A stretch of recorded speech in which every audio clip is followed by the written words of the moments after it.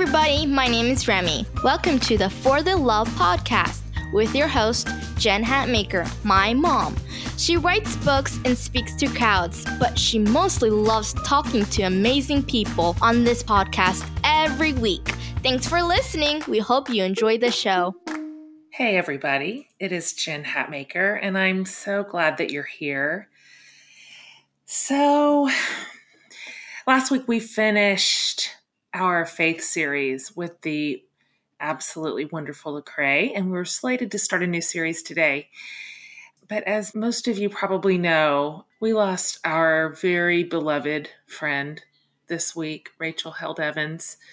Friend to so many of us, a sincere friend and a good one. And it's not fair. And she was 37, and she had a devoted husband and a 3-year-old son and a baby girl who's going to turn 1 next week. And it's a real loss to us as her friends and colleagues. It's a loss to the world. And so I went back this week. Rachel was in the first faith series that we did here on the podcast. And I went back and I just listened to the whole thing.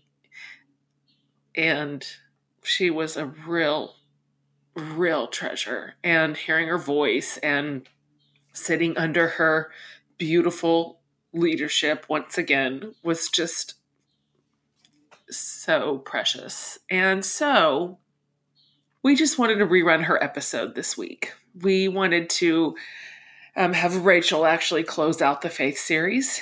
And I want to put her teaching in front of you in case you didn't hear her the first time around. Everything that made Rachel's influence and authority and giftedness special is included in this conversation. We touched on her best work, and we talked about her book that was current at the time, Inspired, which is my favorite of all her books. It's hard a little bit because I laughed too. You will too. Rachel's really funny, but she was actually in labor with her baby Harper while we recorded this show the first time in labor. And I suggested to her that she name her baby Jennifer because nobody's using that name anymore and she could be a trendsetter. And it's just a great memory. And she was such a great mom.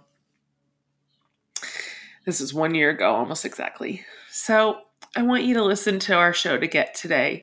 Her leadership will be so missed. It's not fair.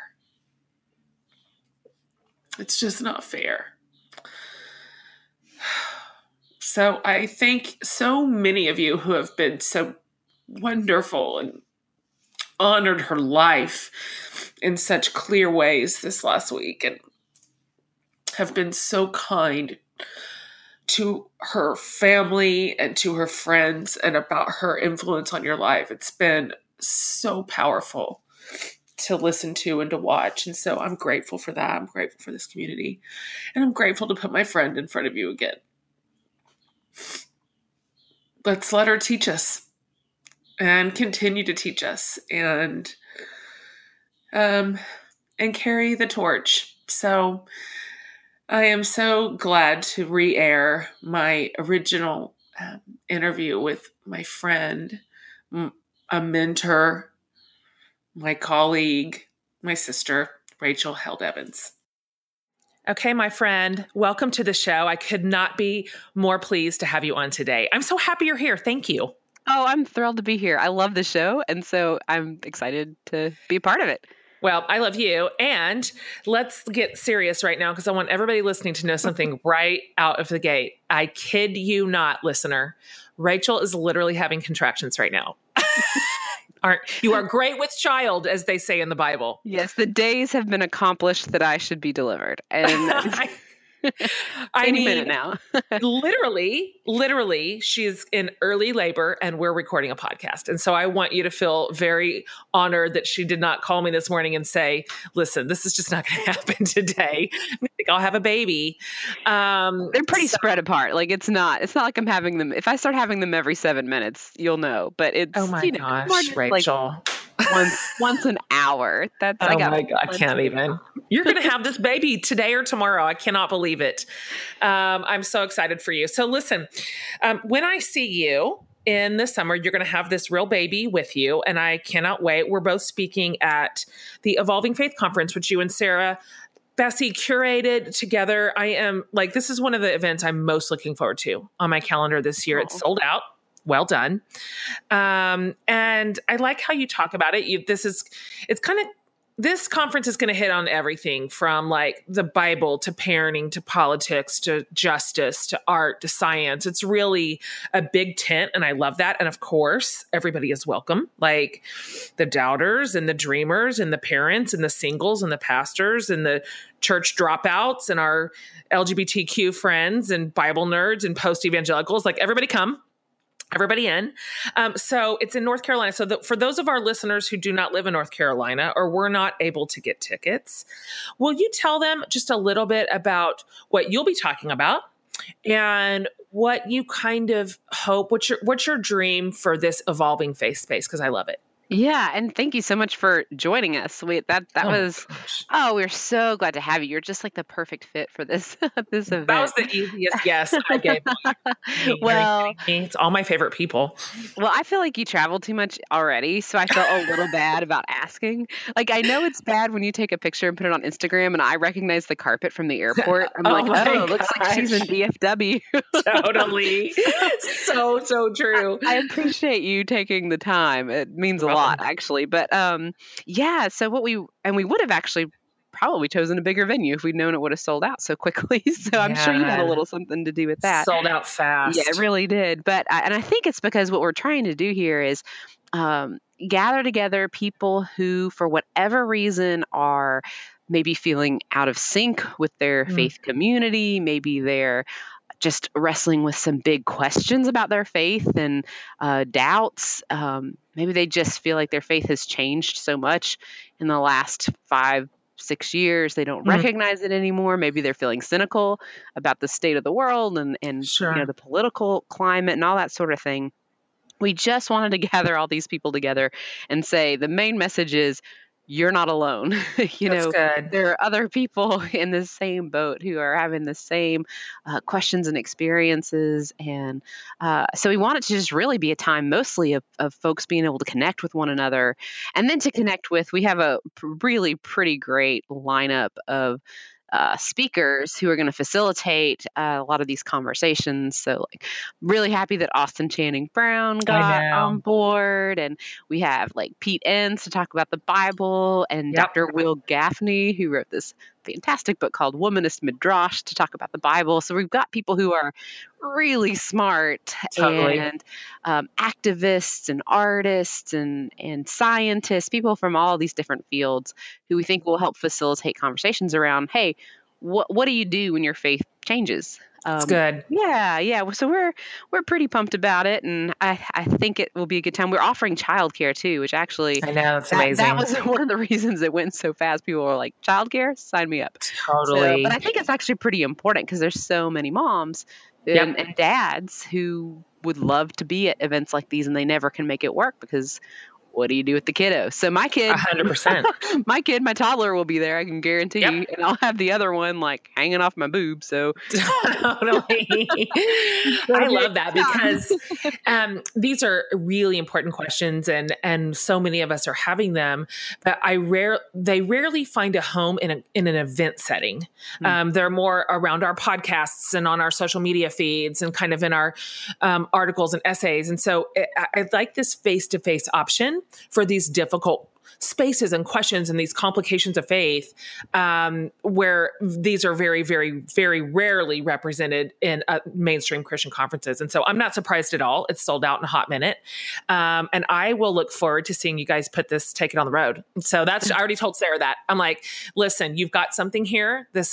You are meeting a felt need that I don't see a lot of other people meeting. And so I can't wait for the Evolving Faith Tour. So that's my prophecy over this space, and just receive it. Good, getting prophesied over by Jen Hatmaker. Yeah, I think I think we're already thinking maybe we need to take it to the West Coast next time. So totally yeah, I think love that. So listen, I have followed you and I have read your work literally for years. I mean, you were one of the early voices kind of breaking through the cacophony for me. And listening to what you said, you're super, super smart. You're real heady. You're intellectual. You're an academic. And watching you sort of pick your way through big ideas and theology was very instructive for me. And you gave me a lot of permission years ago to even ask hard questions. I didn't know we were allowed to do that.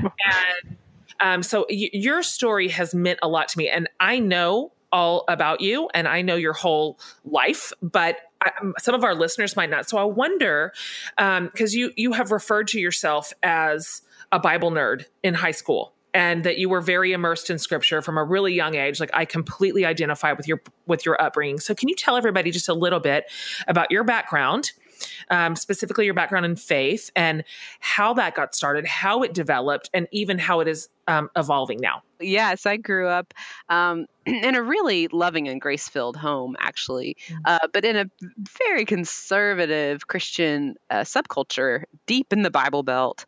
And so, I grew up memorizing large portions of the book of Romans, before I was 11. I had like Romans 9 down, man.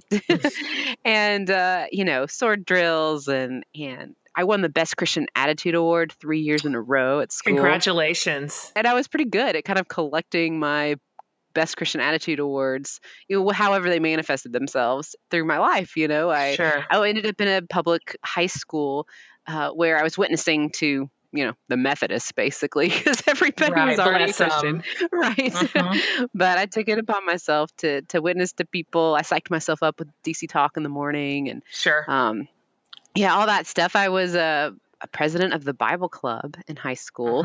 And that meant, because we were kind of like everybody gets a trophy about homecoming. So that meant I got to be on the homecoming court representing the Bible Club. Wow. So obviously I was super popular. It's amazing. Total Bible nerd.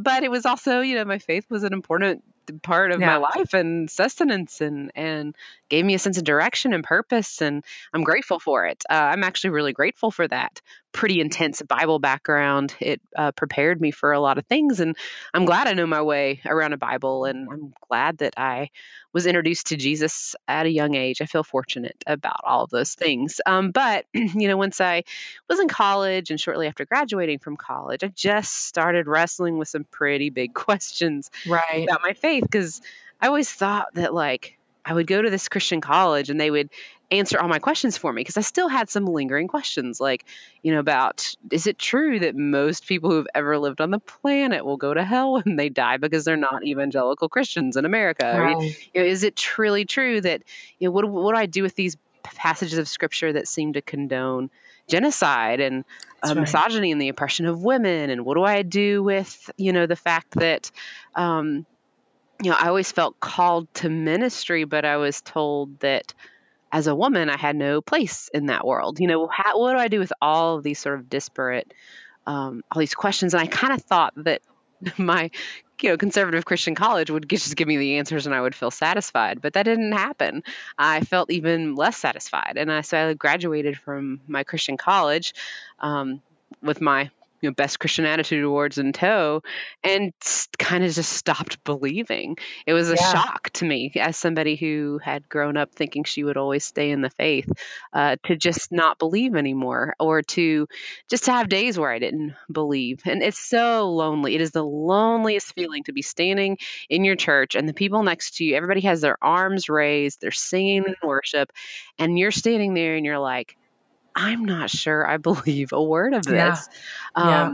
And so I started writing about that experience. And really, I kind of started blogging right when blogs were, That's right. all the rage. And, I miss them. They're not as significant to the dialogue anymore. But I started blogging through all these questions and thoughts and started writing about them and managed to connect with a bunch of other people who were also standing in their churches thinking they were the only Yeah. people. Right. And that just gave me so much life it's that you're not alone thing, to find other people in the same situation. So that I'd always wanted to be a writer. Since I was a kid, I knew I wanted to write, but that experience of doubt, and just wrestling with faith, that really informed what I decided to write about. And so you're in your early to mid 20s. You're sort of in this lonely space of doubt. You start writing about it. And then what happens to your faith as you sort of press into this instead of run away from it? Yeah, well, I think there's so much freedom in that because I felt like I reached a point where I could have gone two ways. I could just fake it and pretend like everything's fine and I'm totally on board with everything about being a Christian, or I could get real with God and with people and say, I don't know about this. What about, I don't know if I believe this, or this doesn't ring true, or this seems like an oppressive teaching. And I felt that God wanted Rachel, not some sort of shadow fake Rachel, not That's right. somebody who was pretending that she believed, but somebody who was in it, who would take the risk of faith. It's good. Because I think like recognizing that faith is actually a risk, like any significant relationship in your life, your relationship with God is a risk, that you take. That faith isn't about having it all lined up and believing everything 100%. It's about following Jesus even when it's not entirely clear, even when you don't have it all figured out. And so, what it came down to me was just, the story of Jesus is so compelling. The story of Jesus is just the story I'm willing to risk being wrong about. And I just can't get rid of Jesus. He's the one. That's something I so appreciate about you and how you have shared your faith, because I think this is where you and I have a lot in common. It's just we cannot shake it off. No. With all the questions, with all the flack we might get, with all the uncertainties and the risk taking, there's still just something about Jesus that is so compelling and so true, that resonates as so true that we can't let it go. So that's it. So we stick with it. We do. And you know what? You provided some pretty good pavement for a lot of us too, because first of all, it was courageous to talk about doubt inside faith. That is not something we're typically granted permission to do. That is not often met well. And so the fact that, first of all, you just started there and started reading and writing and learning from that space was really important. And then what you've done for me and just countless other people is that you just refused to check your brain at the door. And sometimes that is where there's a fork in the road in a faith journey, because the narrative I think that a lot of us get is that doubt in any kind of way is, first of all, some sort of indictment on who you are and your character and your faithfulness. And then there's just this sort of, well, I don't know, shruggy shrug. That's just what it says. And that's just what we do. And you have pushed really hard on ideas and doctrines that have come out of Scripture that have been used to harm people, that have been used erroneously, that have been understood poorly. And you sort of took an academic approach to a lot of really hard questions that for me are just so relieving. And so this is a perfect segue, because I want to talk about Inspired, your new book. You sent me an early copy and I was halfway through when I messaged you. I don't know if you remember this. And I was like, this is so good. I mean, it is so, so, so good. So for everybody who's listening, first of all, we'll have it all linked, but it's called Inspired: Slaying Giants, Walking on Water, and Loving the Bible Again.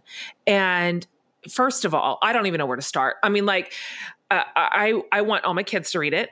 I want all my friends to read it. And you are not just smart, you're a writer's writer. I mean, you are a such a good writer that I'm angry at you. And that's such a compliment. Every writer wants to hear that from another writer. Like, I got a little mad at you. I feel that way about your ability to write humorously without it ever feeling cliche or silly or bada boom. Like, it is hard to write humor, and you write it like you're like Mark Twain, and that is a high compliment for me. So I appreciate. That is so nice. It always means a lot when we writers make each other a tad angry. It's so true. That is the highest compliment we can give. And this book is so, so good, Rachel. You wrote it with honesty and integrity and a little bit of whimsy, and it's so accessible and it's so smart. And every page I'm like nodding my head going, that makes sense. This makes sense. This is checking your heart and your brain at the door at the same time. And it is so relieving. I wonder if you could talk a little bit about the book, why you wrote it, what readers can come to expect from it, maybe a favorite part or something that you loved in the process of writing it. It was definitely one of my favorites to write because I spend a lot of time, like, I'm kind of still that Bible nerd who likes to spend her free time reading Bible commentaries. You are. I mean, it's not exactly the kind of thing that gets you invited to lots of dinner parties.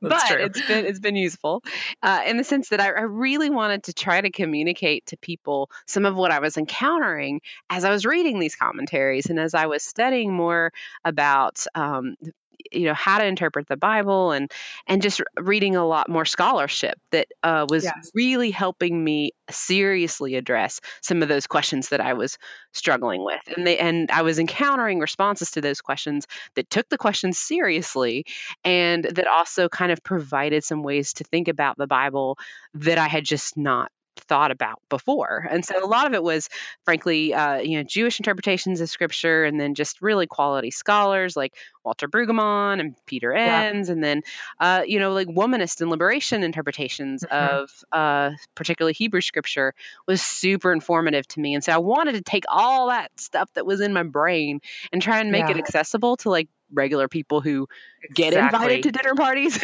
and don't stay at home reading their Bible commentaries. Their Hebrew commentaries, right. So, so that's what kind of how Inspired was born. And so what I wanted to do is I felt like probably the biggest mistake we make when reading the Bible is we misappropriate, we misunderstand the genre of a given text. We don't understand that the epistles are in fact letters, and that should change how we read the epistles. And that the Bible is full of poetry and proverbs and laws and letters and traditions and mostly stories. And when we understand the background and the genre of those texts, we better understand what they're intended to communicate to the first people who encountered them, and then also to us today. So, I had a little fun with this book because this is the first time I've ever done something like this. Every other chapter is like a creative chapter where I do I write some poetry and I write some, soliloquies and monologues, and did a little choose your own adventure story and a short screenplay to kind of bring out this idea of genre and how it affects how we read the Bible. And then kind of tried to walk folks through from Genesis to Revelation, different ways of looking at the Bible and how they've been helpful for me for reconciling some of the questions I had about the Bible. It doesn't solve everything. I try not to, particularly when it comes to like the war stories of Scripture, I try not to tie a neat and tidy bow on that, because that's never what I wanted to hear from people. Like, oh, this is easy. Genocide in the Bible, no problem. That's not the kind of good point. That's not the kind of approach I've ever appreciated. So I try to introduce people to different ways of looking at it, but then to not just solve it for people, because my readers are smart and they don't like it when people tell them exactly what to think. They like it when people tell them how to think. And here's some options and some ways of looking at things. So it really is. It's a love letter to the Bible, and it's about struggling with the Bible for so many years and then kind of coming back to it and seeing it with fresh eyes. And I'm very thankful for the scholarship that brought me to write this, and I'm grateful too for all the scholars who looked the manuscript over before I published it, because, got to know what you don't know. So I had a lot of help with this book. So I hope it takes good scholarship and makes it kind of fun and exciting and whimsical and interesting.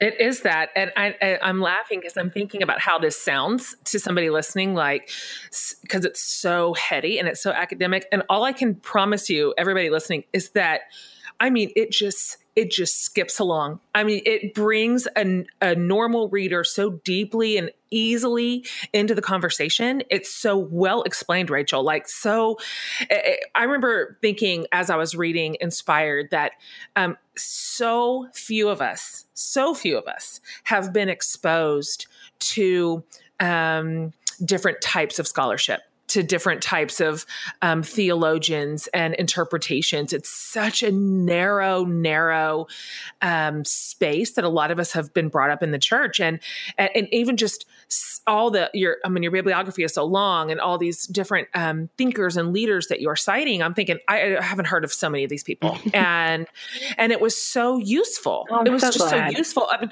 why wouldn't we learn from our Jewish interpreters? Like, why aren't we all reaching for that as our first teacher? It just makes sense. And so, one Jews too. I have to jump off on this because I get so excited about this. Jump off. Posture that the Jewish community takes towards the Bible is so much healthier, I think, than a lot of sort of conservative Christians take, because the posture towards the Bible is, when there's a conflict or an apparent contradiction or a troubling story, like the binding of Isaac, when Abraham doesn't seem like father of the year to obey God to that extent where you're willing to sacrifice your kid. That has troubled Jewish scholars for centuries. But instead of running away from it, they see that as an invitation to really wrestle with the text and ask each other questions and to debate. And so it's sort of like the Jewish posture towards Scripture is that it's a conversation starter, not a conversation ender. And so many Christians kind of come to the Bible like we're looking for ammunition to win a debate, or to, we think there's just one meaning from this story. We have to figure out that meaning and then defend it at all costs. It's kind of this zero-sum game. Whereas the Jewish posture towards the Bible is, where there's a contradiction or a question or an unanswered question, where there's even a kind of a hole in the story, you get to imaginatively fill in that hole. There's an invitation to sort of play and to accept the Bible as, to accept Scripture as, an invitation to conversation. And that's, I have a Jewish friend named Ahava, and I think she put it perfectly. She helped me with my Year of Biblical Womanhood project, and we were Skyping, and she said, oh my goodness, her husband's a rabbi.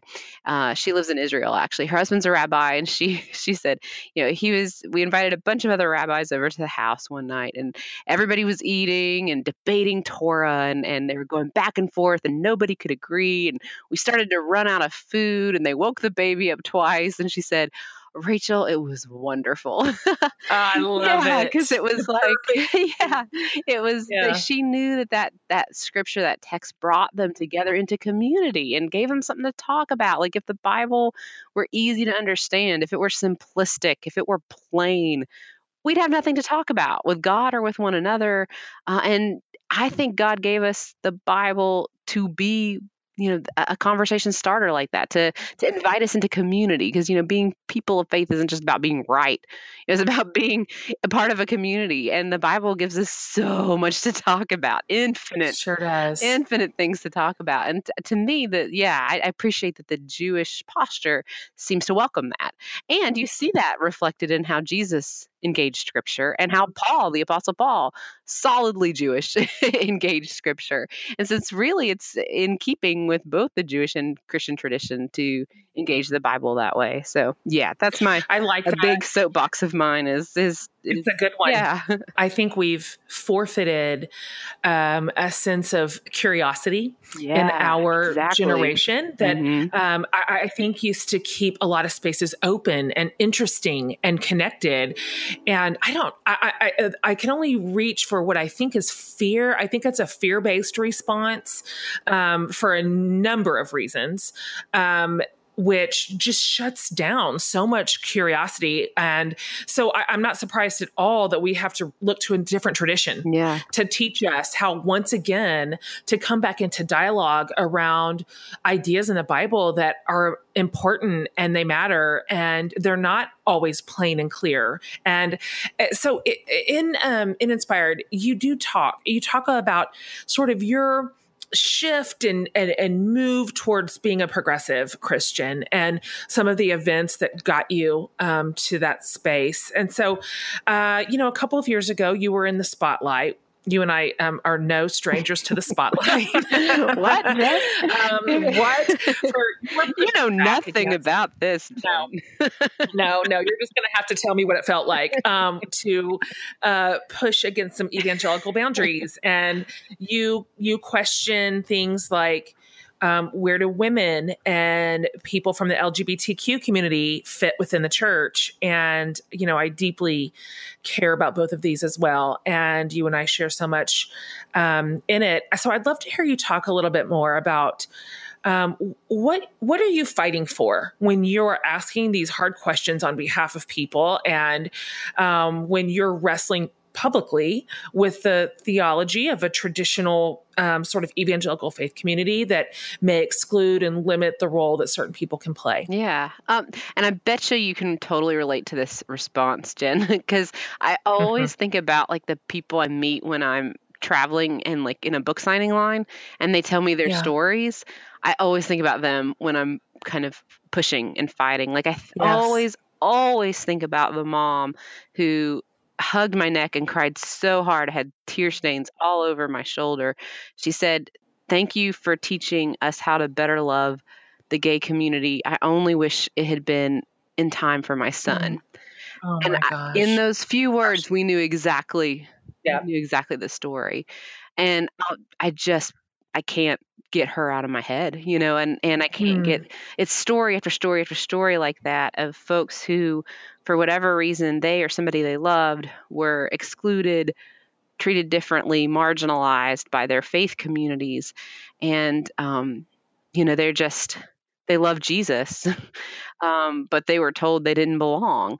I think my mom always had a tender heart for people like that. And I think I maybe got that from her, just that sort of tenderheartedness. I think you have it too, where, I do too. you just can't get it out of your head. And I think it's a good thing. I think sometimes faith communities try to knock that out of you. And I don't think that that's healthy or good. I think that tenderness, as hard as it can be to have that tenderness at times, I don't know, I'm trying to see it as a gift. And so, it was the stories of people like that that changed my mind, and I think you can relate to that as well. And then that made me feel like, I needed to, as much as I could, use the platform that I have to try and listen to and advocate for and share the stories of people who, for whatever reason, have been, kind of marginalized or left out or pushed to the sidelines, so that I don't have to hear stories like that anymore from moms like that. No mom should have to go through that.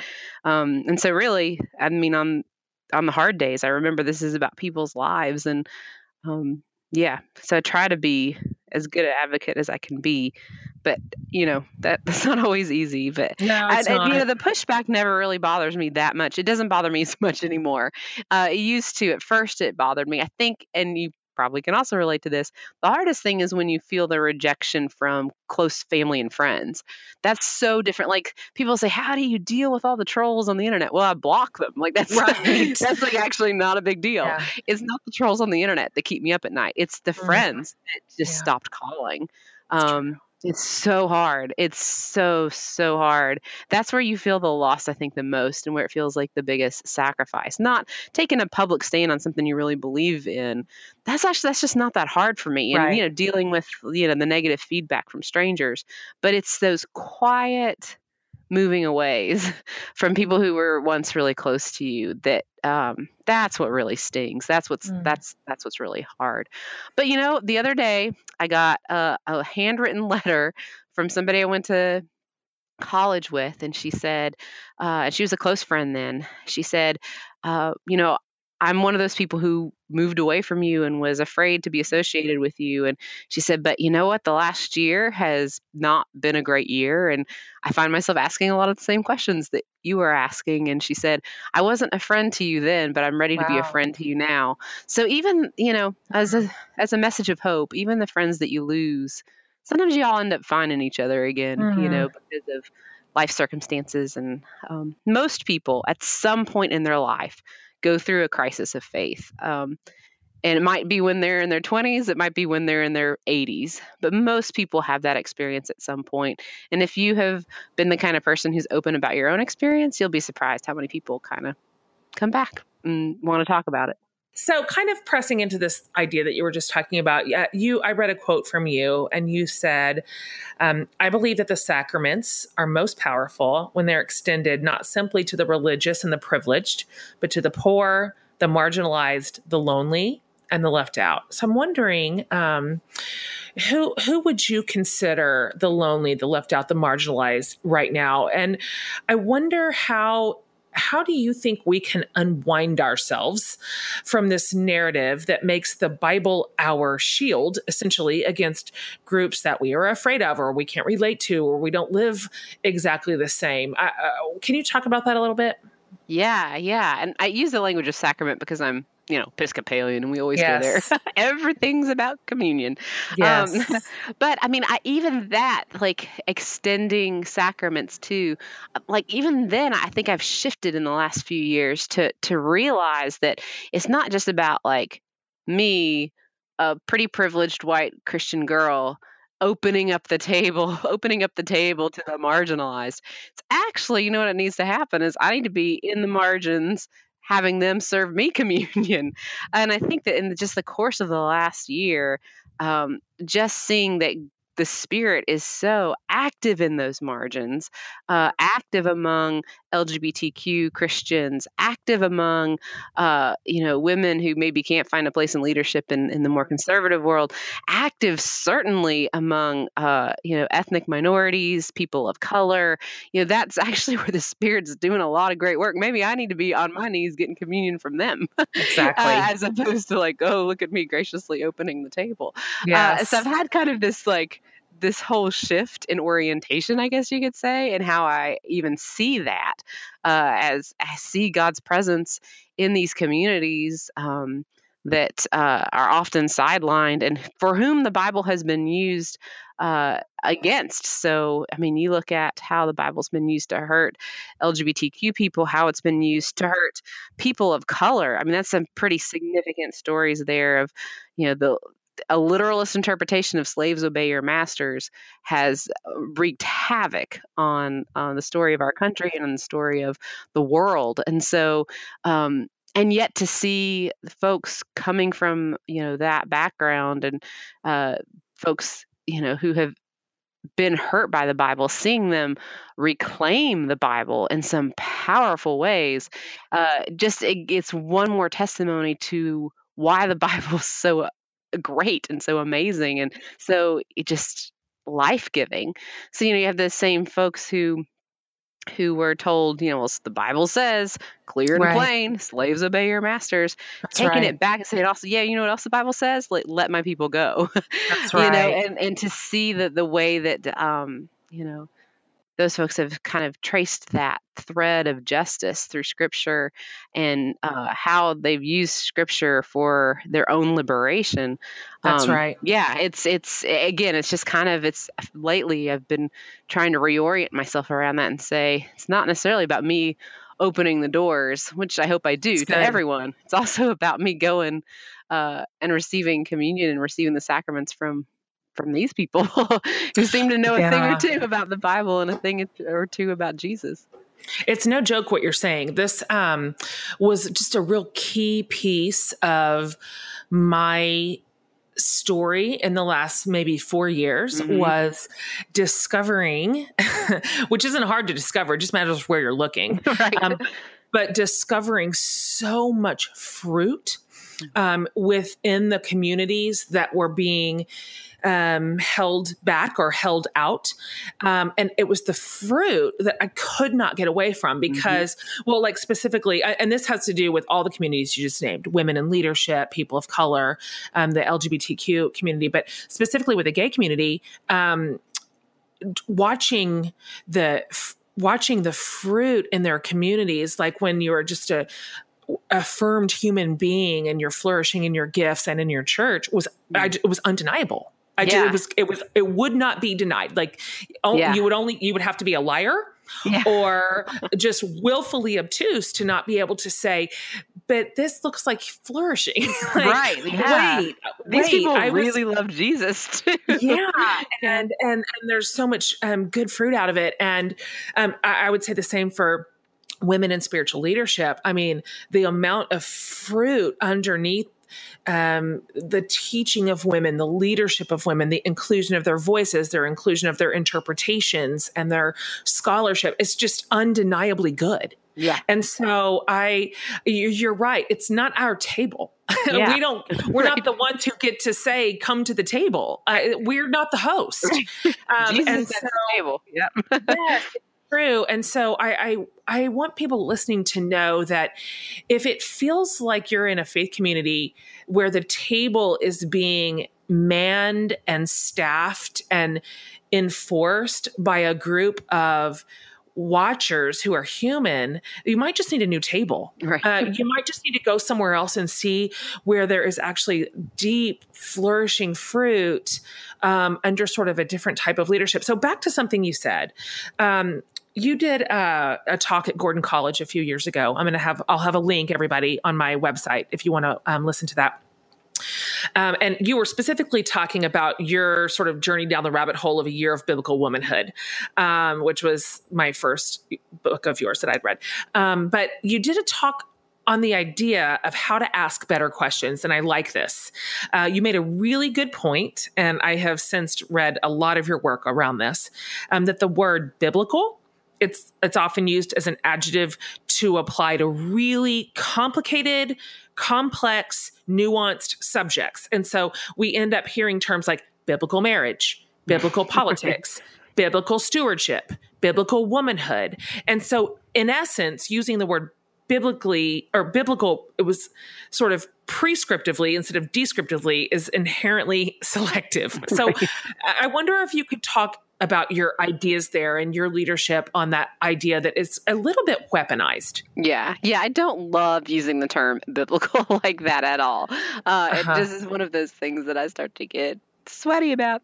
Yes. Because, anytime we throw around the word biblical, first of all, it's very reductive because we are taking, an ancient collection of letters and laws and prophecies and traditions and stories and spanning thousands of years, written by multiple authors to multiple different audiences in varying different contexts, subjected to many, many interpretations through the centuries, and we're boiling it all down to an adjective.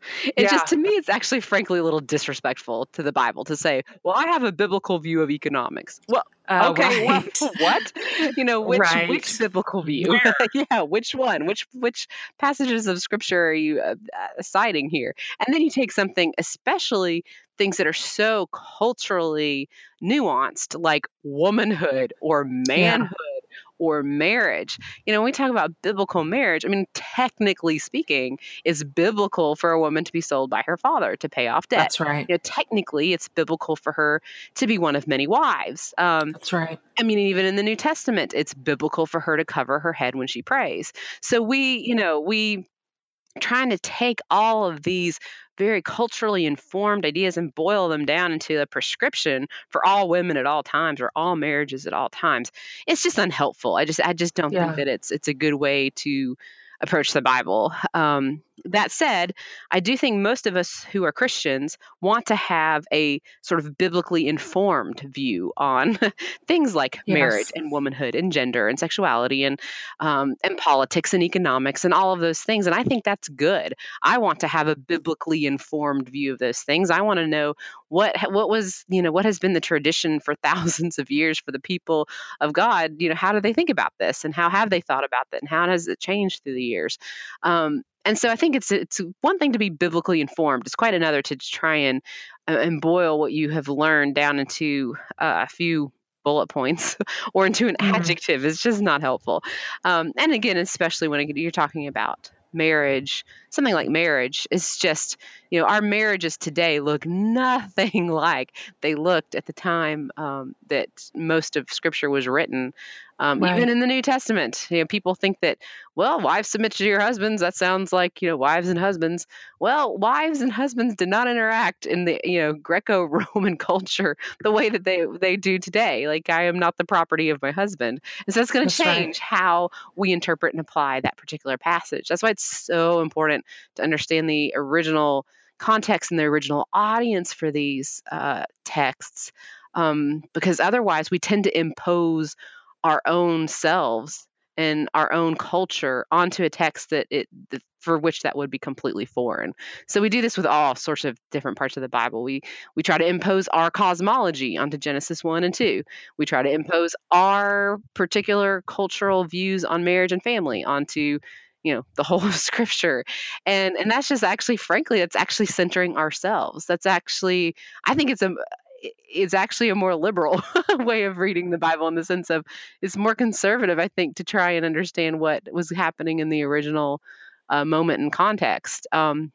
It's a stretch to try and impose ourselves and our own pet interests and our own culture onto the Bible, when God saw fit to communicate to people in their own language and in their own culture with their own assumptions. That makes me uncomfortable. I don't always like that God saw fit to do that, but that's just the case. So yeah, that's why I try to avoid using the term biblical, because I find it pretty reductive and not particularly helpful for understanding.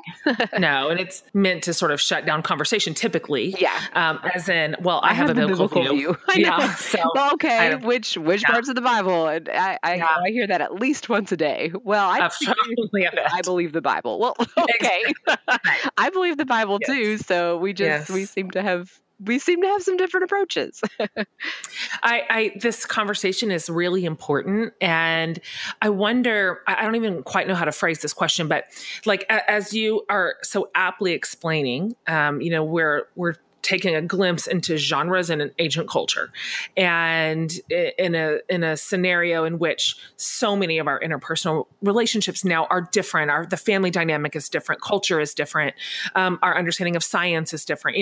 There's been so much change, and so I wonder how I don't know quite how to ask this. How do you sort of decide, as you spend so much time in the Word and studying it and learning from it and about it, how do you decide that this is a very culturally bound idea, and this one is more prescriptive? This one is more, this is going to stand the test of time.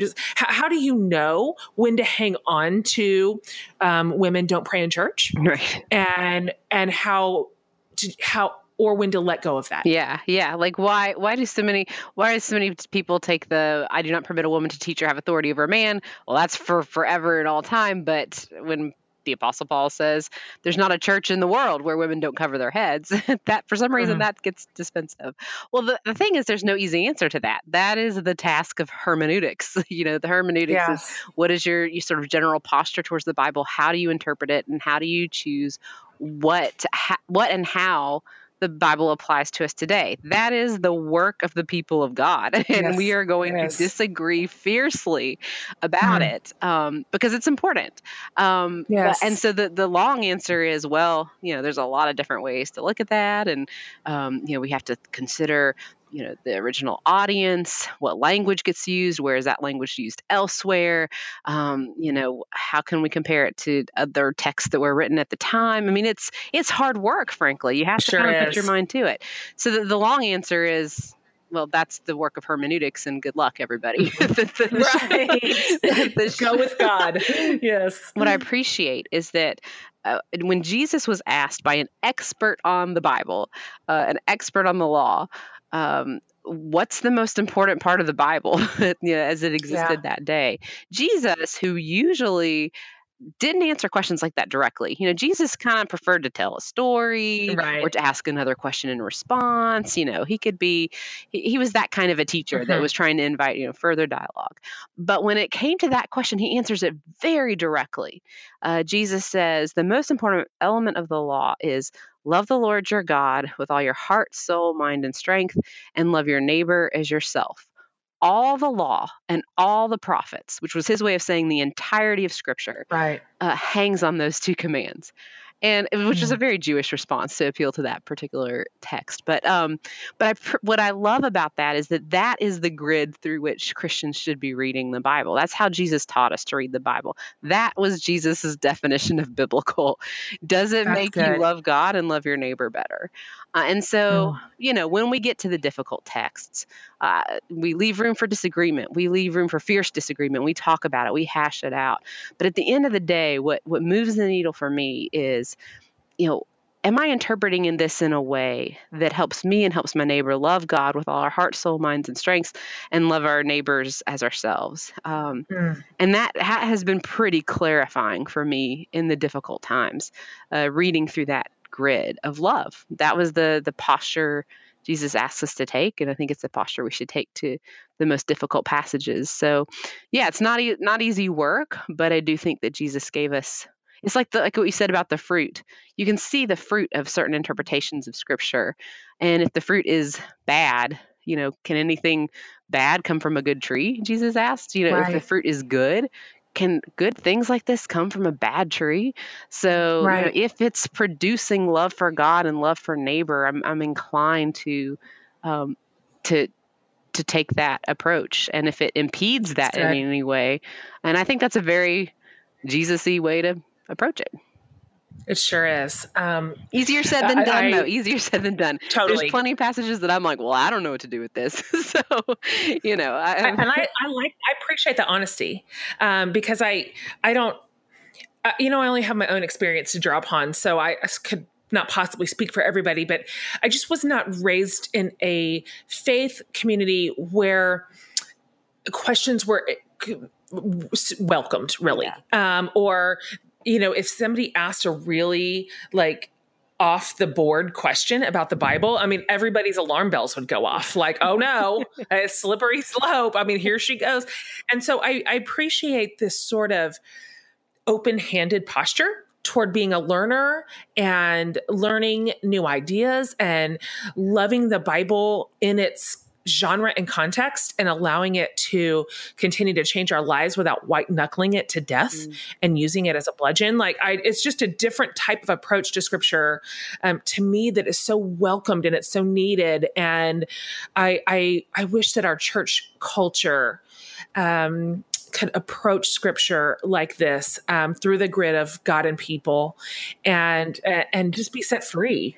It doesn't treat the Bible like it's so fragile, and God is so fragile and breakable that if we have any questions or unresolved tensions, that it just all falls apart. I think there's so much fear around it. If we're not all on the same page, if we don't all take the exact same thing from this, if there's anything that remains troubling or unresolved, well, then you just chuck the whole thing. To me, that's what kind of fragile holy text is that? I just think the Bible can hold up. I think it can hold up to our fiercest questions and our hardest questions and our most significant disagreements. I think it's strong enough, and I think God's a big enough God to handle my doubts. To handle it. When I say, it was Job who finally is blessed by God, and it was Job who said, I desire to have an argument with God. Right. I love that line. Yes. Which, that dude had every right. So he sure did. So, and it's Jacob who wrestled with God until Jacob demands a blessing from God. How many times do we approach the Bible and say, all right, I'm going to wrestle with this text, and I'm going to wrestle until I get a blessing, God. and it all points to a God and to a Scripture that can handle it, that isn't fragile and breakable and always in need of constant defense. That's good. Yeah. So that's why, I think it can. I think God and I think the Bible can handle it. I do too. So your book title, it ends with the phrase, loving the Bible again, which is so, just those words communicate a lot, actually. So I wonder what you might tell some of our listeners who may have scars from those who have used the Bible to command submission or to just simply point out fatal flaws and essentially confirm that God is chronically disappointed in you at all times and probably still will be when you barely make it into heaven, and or as a tool to really scare them into belief or to condemn their neighbors. I wonder what you would say to that person about why it's really okay to love the Bible again. Yeah. I mean, I would say to them first that, like, not everybody's ready to come back to the Bible. And I totally get that. Like, some people, it has been used so violently and so oppressively that even just hearing a few sentences from Scripture can really bring them back to some of the worst moments of their lives. And so not everybody's ready. And so I guess, take your time in coming back and start in a place, you don't have to start with those hard passages. Start in a place in Scripture where you maybe perhaps felt most welcome. Maybe it was just in the stories that you remember as a child, or, maybe in the Psalms, or not that all the Psalms are easy, but start in a place that you're comfortable, actually. It's okay to do that if you've been deeply wounded by the Bible.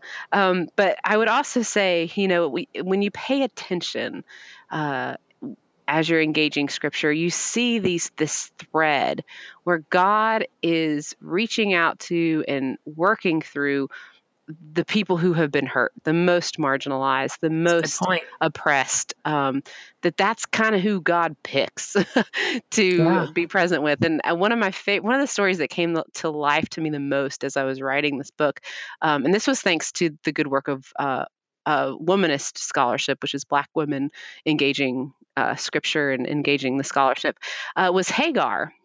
Hagar was the Egyptian slave of Sarah and Abraham, and she was forced into surrogacy when Abraham couldn't and Sarah couldn't have a child, and they were doubting God's promises. She was forced to have a child with Abraham, and that became Ishmael.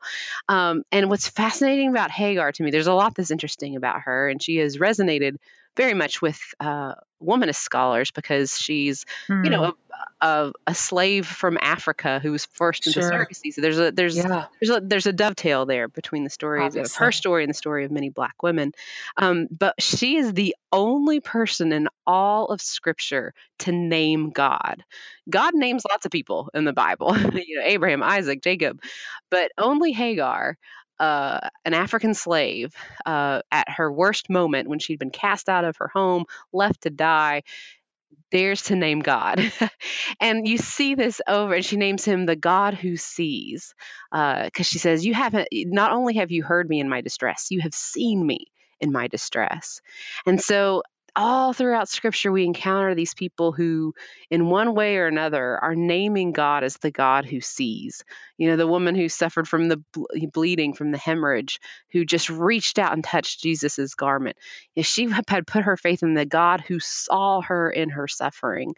And so, when you're attuned to that, I think that you can find in Scripture profound, significant hope that this is the God who sees you in your distress, and this is the God who not only sees you but welcomes you and wants you in on this story of death and resurrection and redemption.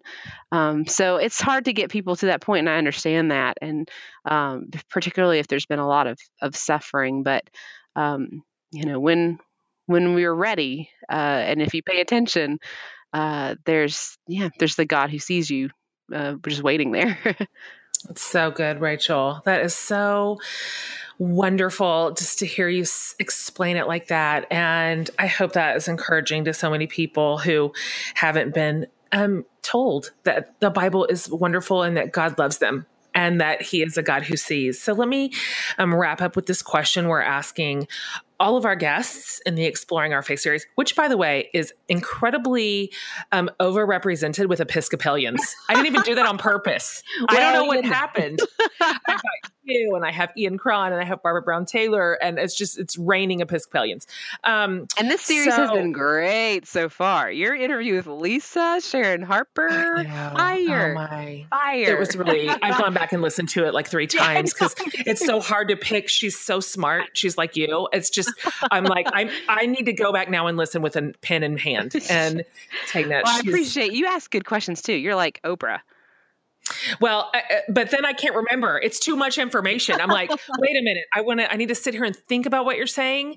And so anyway, thank you. She is a really important leader. She is. And really, really special. Anyway, I asked her this, and I'm going to ask you this too. I wonder if you would just kind of leave us with either a quote from a leader that you love or a scripture that epitomizes your life's work, anything that you have found that you kind of hang on to that helps you to sort of keep your foot on the gas and keep going and keep pressing and keep studying and keep leading. Oh gosh, that's such a. I saw that you were going to ask that. I'm like, I don't know. I don't really. I mean, it's so hard to pick. But if you're having Barbara Brown Taylor on, I'll do a Barbara Brown Taylor quote because she's kind of. I love her, but she has one that's resonating with me for obvious reasons right now. She says, "New life starts in the dark. Whether it's a seed in the ground, a baby in the womb, or Jesus in the tomb, it starts in the dark." And I just have always resonated with that because it's like this reminder that, ours is not a God of self-improvement plans and 10 steps. Ours is a God of death and resurrection, and that God can take anything and bring it to life. And so in the tough moments, in the dark moments, that's one that I go back to is like, well, if I'm going to be in on God's business, I got to be ready to be in the business of death and resurrection. That's what God does. Right. Yeah. So Babs for the win. I love her so much. She's the actual best. She is great. I mean, I was so nervous before interviewing her because she's been so important to me.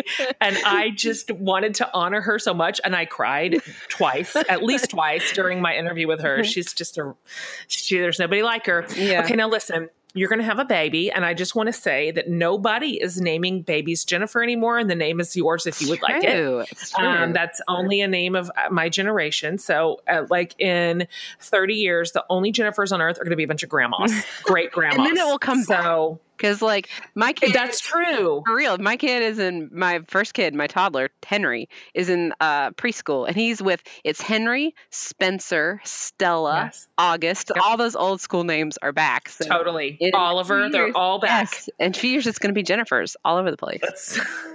No, I'm just saying it's yours. Okay. Thank you for coming on this podcast while you're in literal labor. Nobody will ever take that away from you. Nobody, that will never happen again. And I just honestly can't believe that we're marking it here, doing a podcast together in labor. Thank you for being who you are. I want to commend you for your intelligent courage and your thoughtful leadership, that you are not a leader that just throws emotional words all against the wall just to see if anything sticks, but you bring your heart and your brain to bear on all the work that you do. And it really matters. And I think for everybody listening today who's new to you, I think I'm so thrilled that they'll be introduced to your work and to your writing, and that you hold a lot of space for hard questions and you push into ideas where other people run. And I promise you that I followed behind you. You've been a really important leader to me. And I drew a lot of courage from watching you just sort of stand steady. Even in really windy rooms, really stormy conversations. And you held with kindness, but with firmness and integrity. And I've read so much of your research. You've just done so much work for the rest of us because you're so smart and intelligent. And so I just thank you for being who you are and the kind of leader that you are. And I thank you for standing so strong next to our brothers and sisters who have been so harmed and so left out. And you're a fierce voice for justice and inclusion and scripture. And you didn't sacrifice any of it for any of it. No. It all got to stay in the story. And it's a good story. And I just love you. And I am so proud to be your friend and your sister. Oh, you're so kind, Jen. And I hope you know that the feelings really are mutual. There's something about people who can speak with courage and conviction when it's hard and when it costs them. I deeply, deeply respect that. Thank you for coming on today. Thank you for taking the time. And I'll see you in a few months. All right. Sounds great. Okay. Bye.